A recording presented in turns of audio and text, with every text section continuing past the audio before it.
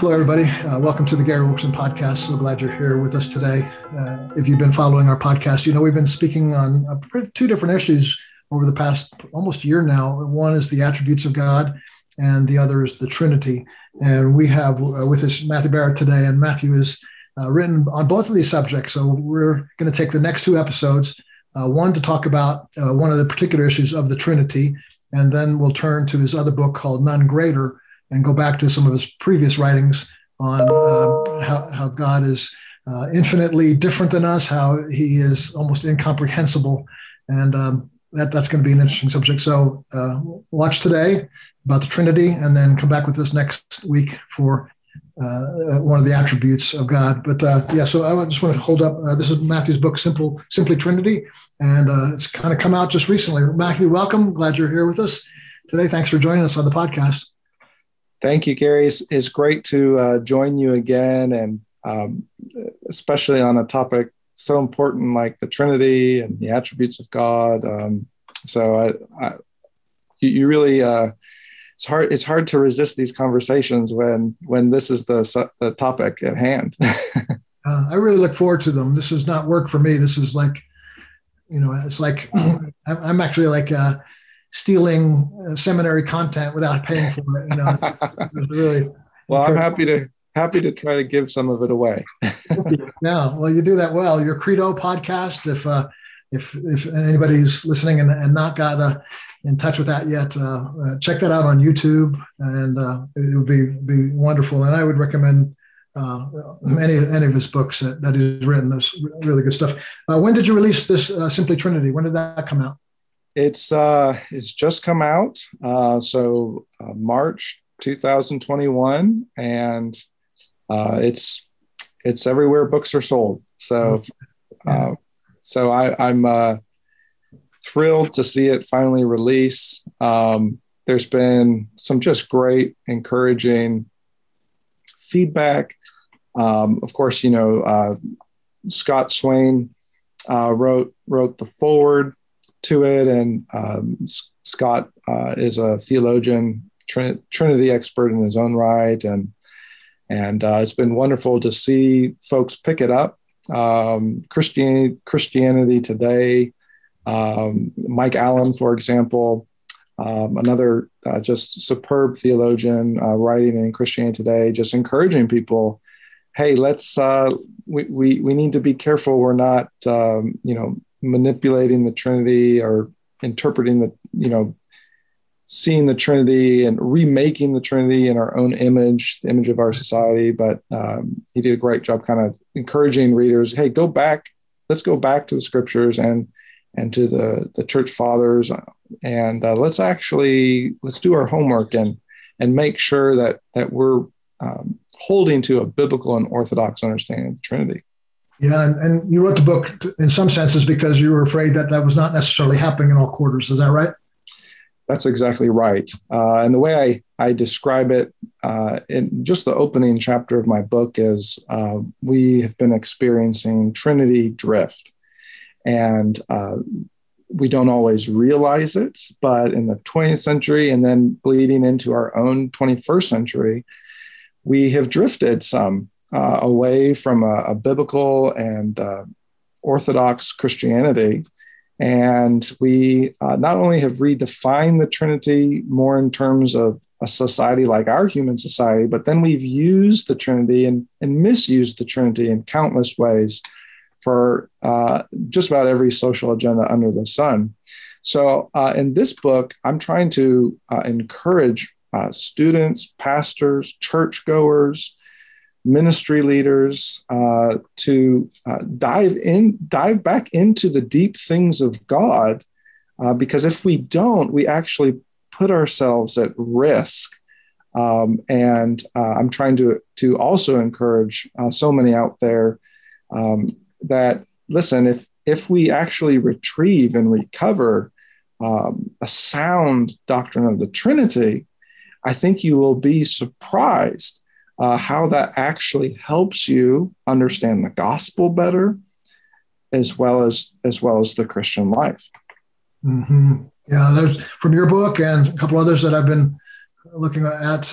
I see clearly how vital understanding the Trinity, maybe in a little deeper way than we traditionally do in the church, is so important to us, because you're not going to get saved. You really can't know salvation, like I said, the gospel. Yeah. How is Jesus connected to the work of the Holy Spirit and the Father sending him? That we almost by default we believe in the Trinity, but we're really not paying attention to it.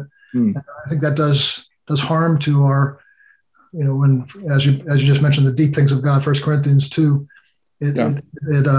We really don't know the deep things of God unless we're meant to search out the things of God. And if Trinity is one of the core things of God, it is the divine nature of God, then we're really missing something. So your book is super important. I mean, I really pray a lot of people read it. And but I wanted today to get into one of your chapters. Do the Father and the Son work inseparably?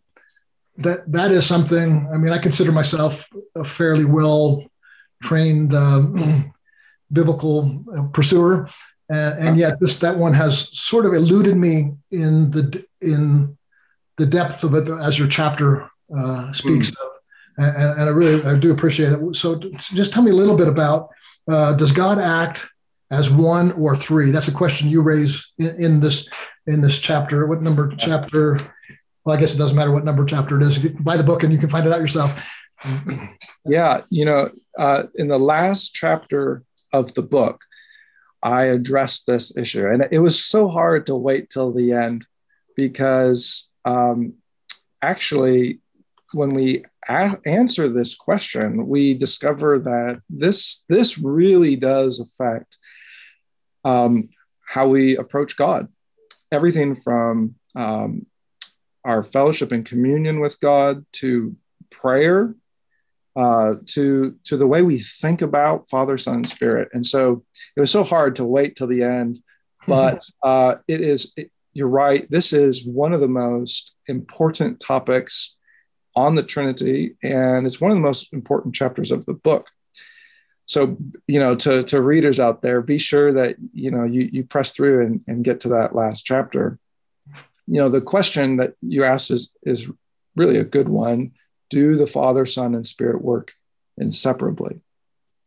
Why do we ask that question? Well, sometimes and maybe you've heard Christians or pastors talk this way in the church. Sometimes unintentionally, we talk about the Trinity or the persons of the Trinity as if, they're merely cooperating with one another, as if they're just kind of on the same team. I've even heard some individuals go so far to say it's like a dance. You've got different dance partners, and they're just really in sync with each other. Some have gone even further than that and have said there's a division of labor that gets sort of parceled out. And some have gone so far to say, they're not necessarily working inseparably. You can have one person working solo. Well, this is actually quite dangerous because either of those options can actually forfeit the unity of the Trinity. Or sometimes as theologians, when we talk about the unity of Father, Son, Spirit, we talk about the simplicity of the Trinity. And by that, we don't mean that God is elementary or, really basic or easy to understand. That's not the case. So we're not using simple like we tend to use it today. Rather, by simplicity, we mean that this God is one. There's not just one God, but the God who exists, he is one in the strongest sense of that term. In other words, he's a God who is without parts. You and I, we are very much composed of different parts. But when we turn to the scriptures, you think of the Shema, for example, in Deuteronomy, in which it says, the Lord our God, the Lord is one. There's a very strong affirmation that this God is indivisible. He is undivided, indivisible, inseparable. And that is one thing that distinguishes him from everything else in the created order, from the world around us to the way you and I are very much dependent on the creator who made us. And we are very much composed of parts. We experience time. We're very limited for that reason. And we could go on and talk more about that. But when we talk about the triune God, Father, Son, Spirit, these are not parts that somehow, add up certain percentages to make up God and tally up in the end. No, Father, Son, and Holy Spirit, they share the one simple, indivisible divine essence. A fancy way of referring to this in theology is to say that these, the essence subsist or exists in Father, Son, and Holy Spirit, so that they are co-equal, which is one of the reasons why when we talk about the Son, for example, we say the Son is begotten from his Father's essence. And so that not only distinguishes him as Son, but it also safeguards the Son's equality as true God. Now, all of that's a bit of background to say that if Father, Son, and Spirit are one in essence, if that's true, then when we see this triune God work and act in creation, providence, and salvation, the reason that this triune God works as one is because he is one. Now that's very different than you and I, right? If you and I decided we were going to work on a project together, let's just say we're going to, build, one of the best and greatest libraries, theology libraries that ever was. Well, you and I would team up and we'd maybe pull our resources, and you might decide, well, I'm gonna build that section of the library that has all my favorite commentaries, and I might say, oh, I'm gonna go over here and I'm gonna pull in some books from church history, and we'd have to bring in an architect to help us, on and on. And notice how that's how unity, so to speak, works in our society, right? We cooperate, or at very best, we're in sync with one another. We've got a common purpose or goal and that sort of thing. But we have to remember when we're talking about the Trinity, these persons, they're not separate individuals, right? They are not off on their own. They never go solo, to put it that way. They have the same essence and the same will. One way that that this has been then put in the history of the church is to say that the external works of the Trinity are undivided. They are undivided. And the reason we can say that is because Father, Son, and Spirit are undivided with each other in essence. All that to say, when we talk about God working in the world, we can actually say it is because our triune God is one that he acts as one. It's not merely a cooperation, and certainly not just like a divvying up of labor, that sort of thing. He actually acts as one. Here's another way of thinking about this. And I really can't emphasize this enough. One and the same action, because there is one and the same nature, divine nature. So one of the ways that some of the great thinkers of the past have stated this is they've said, well, then every operation is from the Father through the Son by the Spirit.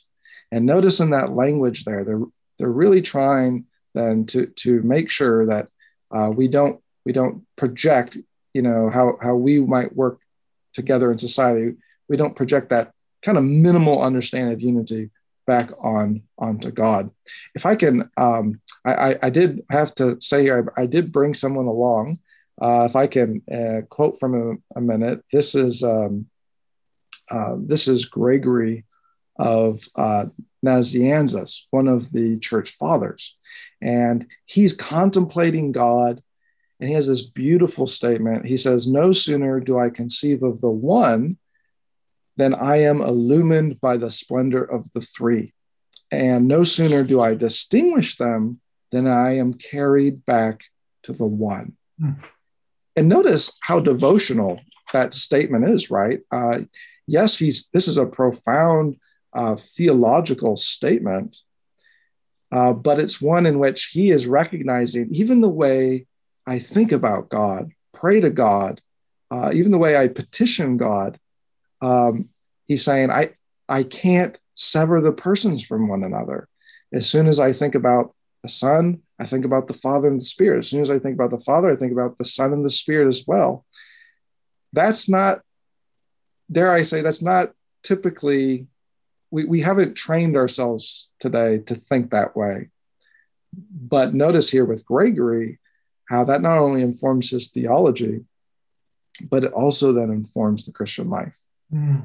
Wow, that's powerful, man. Thank you, Matthew. A couple of questions, put them together, and then you take them each independently. Sure. Yeah. Could you first of all give us a couple examples in Scripture of the three working in unison as you're describing? And why don't you do that one first, then I'll come back to my second question. Can you give us a couple examples? Yeah. There's many fantastic examples. I can't help but think of Jesus, of course. John 5 comes to mind, right? In which Jesus is really on the precipice of being killed. He is so offending the religious leaders that they really think he's committing some form of blasphemy. Now, why is this the case? Well, you may remember that he heals a man on the Sabbath. And Jesus then, when they question him about this in a very critical way, they seem, by the way, this is just another point of the passage, but they seem to be actually missing the significance of not just what's happened, but who has actually done this. And that actually brings Jesus to the bigger issue at hand. Because essentially they're saying, who do you think you are? Well, Jesus then responds to them and says, "My Father is working until now, and so am I." Why? And at this, they are just outraged. Why are they so outraged?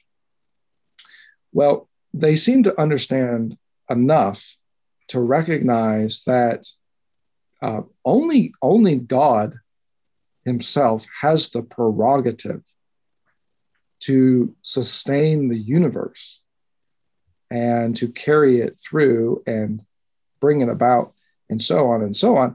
Only God has that prerogative on the Sabbath.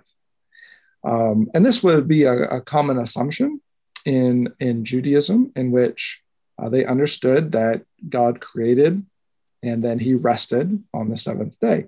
But even still, they understood, well, this is God. And so we are very much dependent upon him. So yes, he rests, but that's not to say he doesn't sustain what he has made. Jesus is essentially saying that creator who you say has the right to do that, it is I. Mm-hmm. That is a remarkable statement, because he is saying he performs the same single action. And therefore, the assumption then is he is one with the Father, which he will state at different times in the Gospel of John very emphatically. Now, isn't it interesting that this is all taking place because he healed a man? And so Jesus is essentially saying, who else then but me then has the right and the ability to restore the creation which has fallen and which has been damaged. And Jesus is, what he's doing here is he is identifying himself with God himself as the very creator and restorer of creation and new creation. It's an astonishing moment.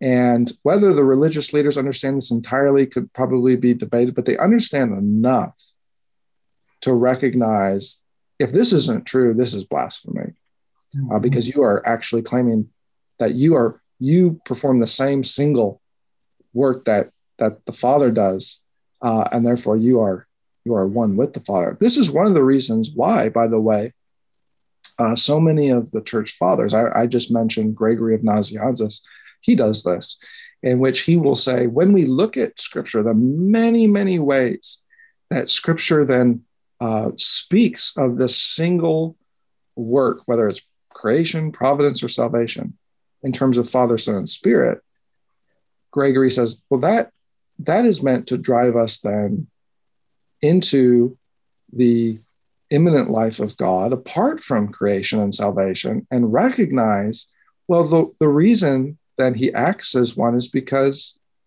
Father, Son, Spirit are one, right, in essence with one another. So that connection there is not accidental. It's very intentional in the way that God reveals himself through his many works. Man, I met Christ when I was 6 years old, and then when I was 15, I started, really intensely, soberly, seriously, studying out God.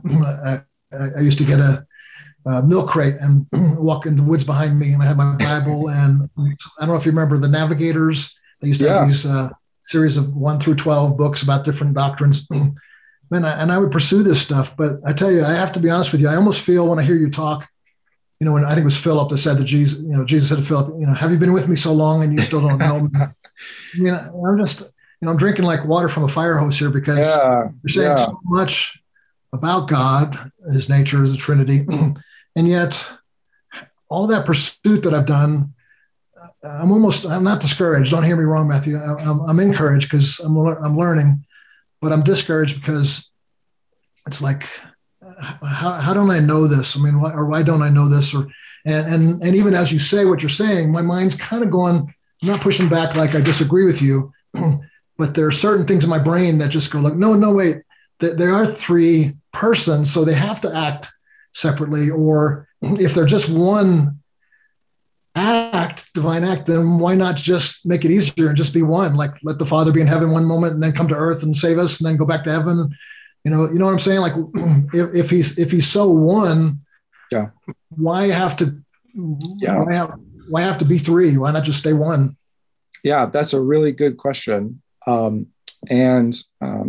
think both Scripture and the great tradition, they've really wrestled over this question because on the one hand, we just argued that Father, Son, and Spirit, they're one in essence, one in will, and so they act as one as well. And then at the same time, we can also say that, on the one hand, the persons of the Trinity, they are distinct. They're distinct according, we talked about this briefly before, but they're distinctive according to their, what we call their eternal relations of origin. Right. I hinted at that a minute ago.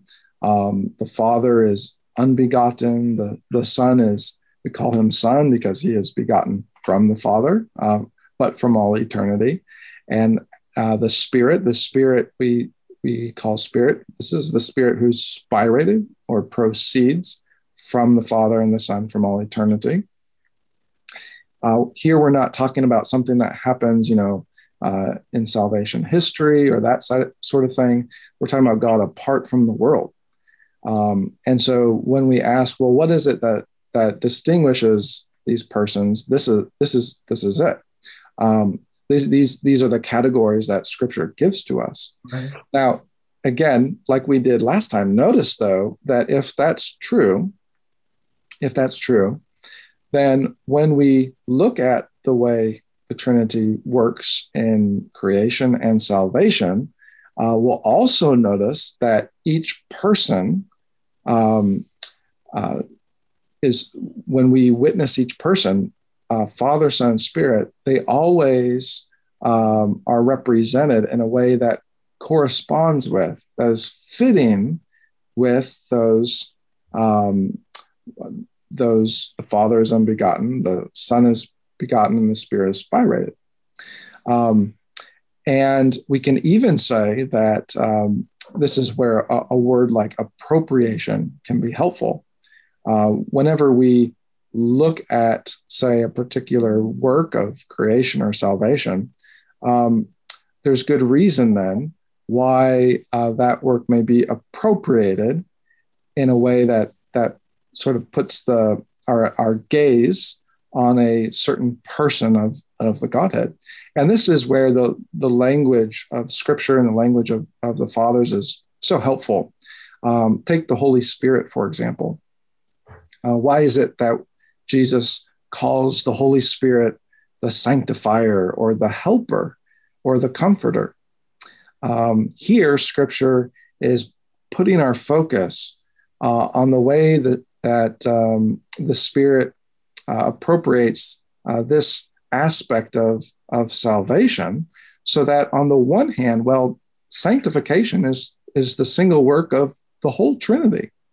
And yet, at the same time, Scripture can speak of the way it's appropriated by the Holy Spirit in this way. And notice that is consistent with who the Holy Spirit is, as distinct from the Father and the Son from all eternity. So maybe we can describe it this way: as the Spirit who proceeds from the Father and the Son from all eternity, this Spirit is then sent by the Father and the Son into salvation history to perfect the very work that Christ has accomplished. There's many beautiful ways that Scripture describes this. For example, you think of Paul in Ephesians chapter 1, for example. On the one hand, Paul seems to very much assume the unity of Father, Son, and Spirit. As soon as he starts talking about this work of salvation, he can't help, kind of like that Gregory quote, he can't help but speak of all three persons. Yeah. And at the same time, you'll notice how Paul will speak about each person in a way that corresponds to who that person is from eternity. So he can refer to Christ, for example, in Ephesians 1 as the Redeemer, the one who actually accomplishes our redemption in his life, death, and resurrection. That is so fitting, because this is the same Son who's begotten from the Father from all eternity. Then notice how at the end of Ephesians 1, he turns to the Holy Spirit. And there he'll talk about how the Spirit seals and how the Spirit sanctifies and how the Spirit essentially applies this great work that Christ has accomplished, this great work of redemption. He applies this work within us. And from Paul's other epistles that he can then start referring to the Spirit as the one who even indwells us. So this language, there's so much more we could say, right? But this language is really meant to, on the one hand, preserve the unity of the one God who is Father, Son, and Spirit, and at the same time do justice to the way that Father, Son, and Spirit are distinct from one another as persons, and how we then see that play itself out in the way that they appropriate certain works that are brought to our attention in Scripture. When the Holy Spirit, you mentioned the Holy Spirit's indwelling us. If all the acts of the Trinity are one, so then really, in a sense, the Father and the Son are indwelling us as well, but the Holy Spirit is maybe, more active or something. That wouldn't be right, would it? Well, that's an interesting point you make, because on the one hand, yeah, we probably, wouldn't want to say, one's active and the others are not. That would that would raise other questions about, well, where's the Father gone? Where's the Spirit gone? That sort of thing. But on the other hand, you make an interesting observation, right? Because let's take indwelling, for example. Is on the one hand, Scripture can emphasize you are temples of the Holy Spirit, which is an unbelievable statement considering who we are. But notice too how Scripture, on the one hand, it'll emphasize that you are indwelt by the Spirit, but then Scripture is also not shy to then mention the Father and the Son. And so I think there's good reasons then why the New Testament, for example, can say, this is the Spirit of Christ. And Jesus can even say to his disciples, I'm not abandoning you. Yes, I'm going to ascend into heaven, but I will be with you to the end of the age. And the disciples at the time are perplexed and confused. And how is this possible? And that's when Jesus will say, let me talk to you about the Holy Spirit, the helper, who's going to bring to your remembrance what I have said. This is the Spirit of Christ. And we could go on to talk about the Father as well. All that to say, whatever work of salvation we are referring to, on the one hand, yes, Scripture will bring our attention to, say, one specific person, but it's also very quick to say, in different colorful ways, this is at the same time the single, undivided work of the whole Godhead. Yeah, that's precious, man. I love that. I was reading when Solomon was trying to build the temple. Yeah. And he puts a lot of effort into it and a lot of money into it and a lot of time. And then he gets it done. And I think it's in the 6th verse there, he says, wait a minute, I can't build a temple that can contain this God who's higher than heaven and the highest of heavens. But he says, but I can use it as a place to burn offerings, to give offerings. And I think what I hear you saying so encourages me, because it's like, my mind wants to sort of create a temple where I can understand everything about the Trinity. And then occasionally I just go like, it's higher than my highest heavens, or it's higher than my highest comprehension. And all I can do is worship. Not all, I mean, certainly we can have some awareness of it and apply it in certain ways in our life and our devotion, but it really does lead to worship. And that's I don't know if you wrote the book thinking that, man, this is going to create a lot of real dynamic worshipers of Jesus and of God and the Holy Spirit. Yeah, no, absolutely. I did. And this is one of the reasons why I end the book the way I do. At the very end of that last chapter, I talk about the Christian life and I talk about worship, because that's where this brings us, right? And so even, take what we've been talking about. I can't help but think here of a Puritan like John Owen. He wrote a book called Communion with the Trinity, and which is a fascinating title. And what he argues there is that, well, on the one hand, whenever we have communion with Father or Son or Spirit, we have communion with the whole Trinity. And the only reason John Owen can say that is because of so much of what we've talked about today, that this Father, Son, and Spirit are one, and so they work as one. And at the same time, Owen goes on to say, because of who Father, Son, and Spirit are, then that also means you can have fellowship and communion with the Father according to his love for us, which we see in the Son. So we can have communion or fellowship with the Son by grace. And of course, the Holy Spirit, according to the way he comforts us and consoles us. And John Owen goes on to then talk about the Christian life and how that affects everything from prayer to times of trials and suffering to worship. And yes, all this affects worship, so that we want to come to church on Sunday or in the private hours of our own prayer life. We come to God, but we understand that Father, Son, and Spirit, well, this is the one God that we worship.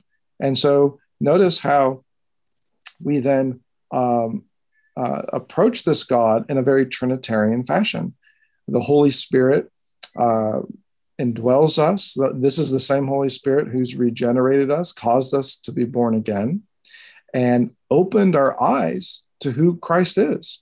And so the Spirit opens our eyes to Christ, and we come to Christ as our mediator and Savior, who then ushers us to the Father, because we then have every confidence that on the basis of what his Son has done, we are declared right with God by grace. Well, that is Trinitarian through and through. And that then changes the way, or at least it should, the way that we talk about who we are, the way we talk about how we've been saved, the way we talk about what worship should look like. It's really important, right, that when we worship on a Sunday morning, for example, we don't sound like binitarians instead of Trinitarians. It's important that we don't sound like Unitarians instead of Trinitarians as well.